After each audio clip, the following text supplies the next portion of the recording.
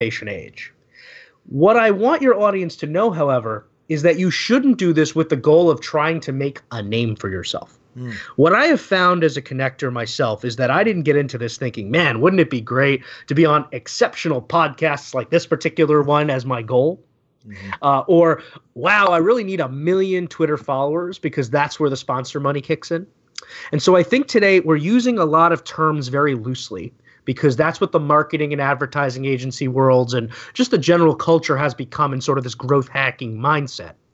But what I want people to take away is that you can be a person of value, thereby seen by tens, 20s, millions, tens of millions as someone of real value at the same time.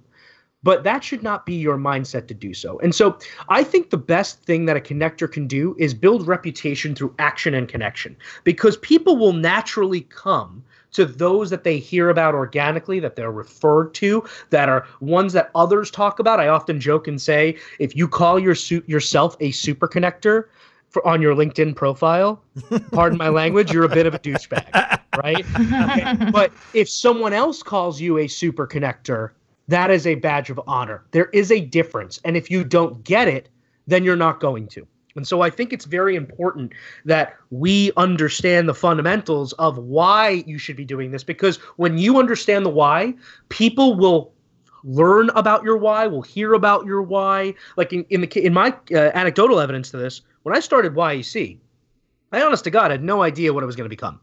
You know, one of the more influential, pun on words, one of the more influential, communities for young entrepreneurs, successful young entrepreneurs in America.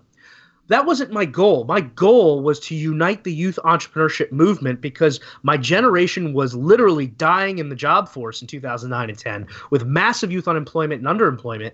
And I felt that as someone who had built a business without any outside funding, without having a rich spoon in my mouth, the rich family or any of that, I built a living for myself, and I felt I could teach that to my generation. And that naturally bolted other entrepreneurs to my cause because my heart, my ethics, my morals, my values were aligned with theirs, and they saw that in my action.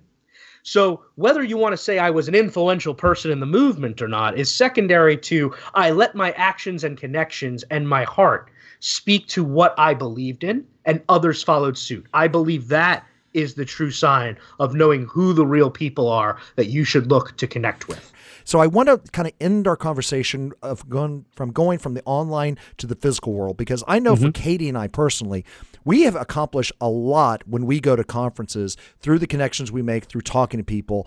I want to talk about for that person who's maybe sitting all day, week, months at their computer, why should they be getting out of that little shell and going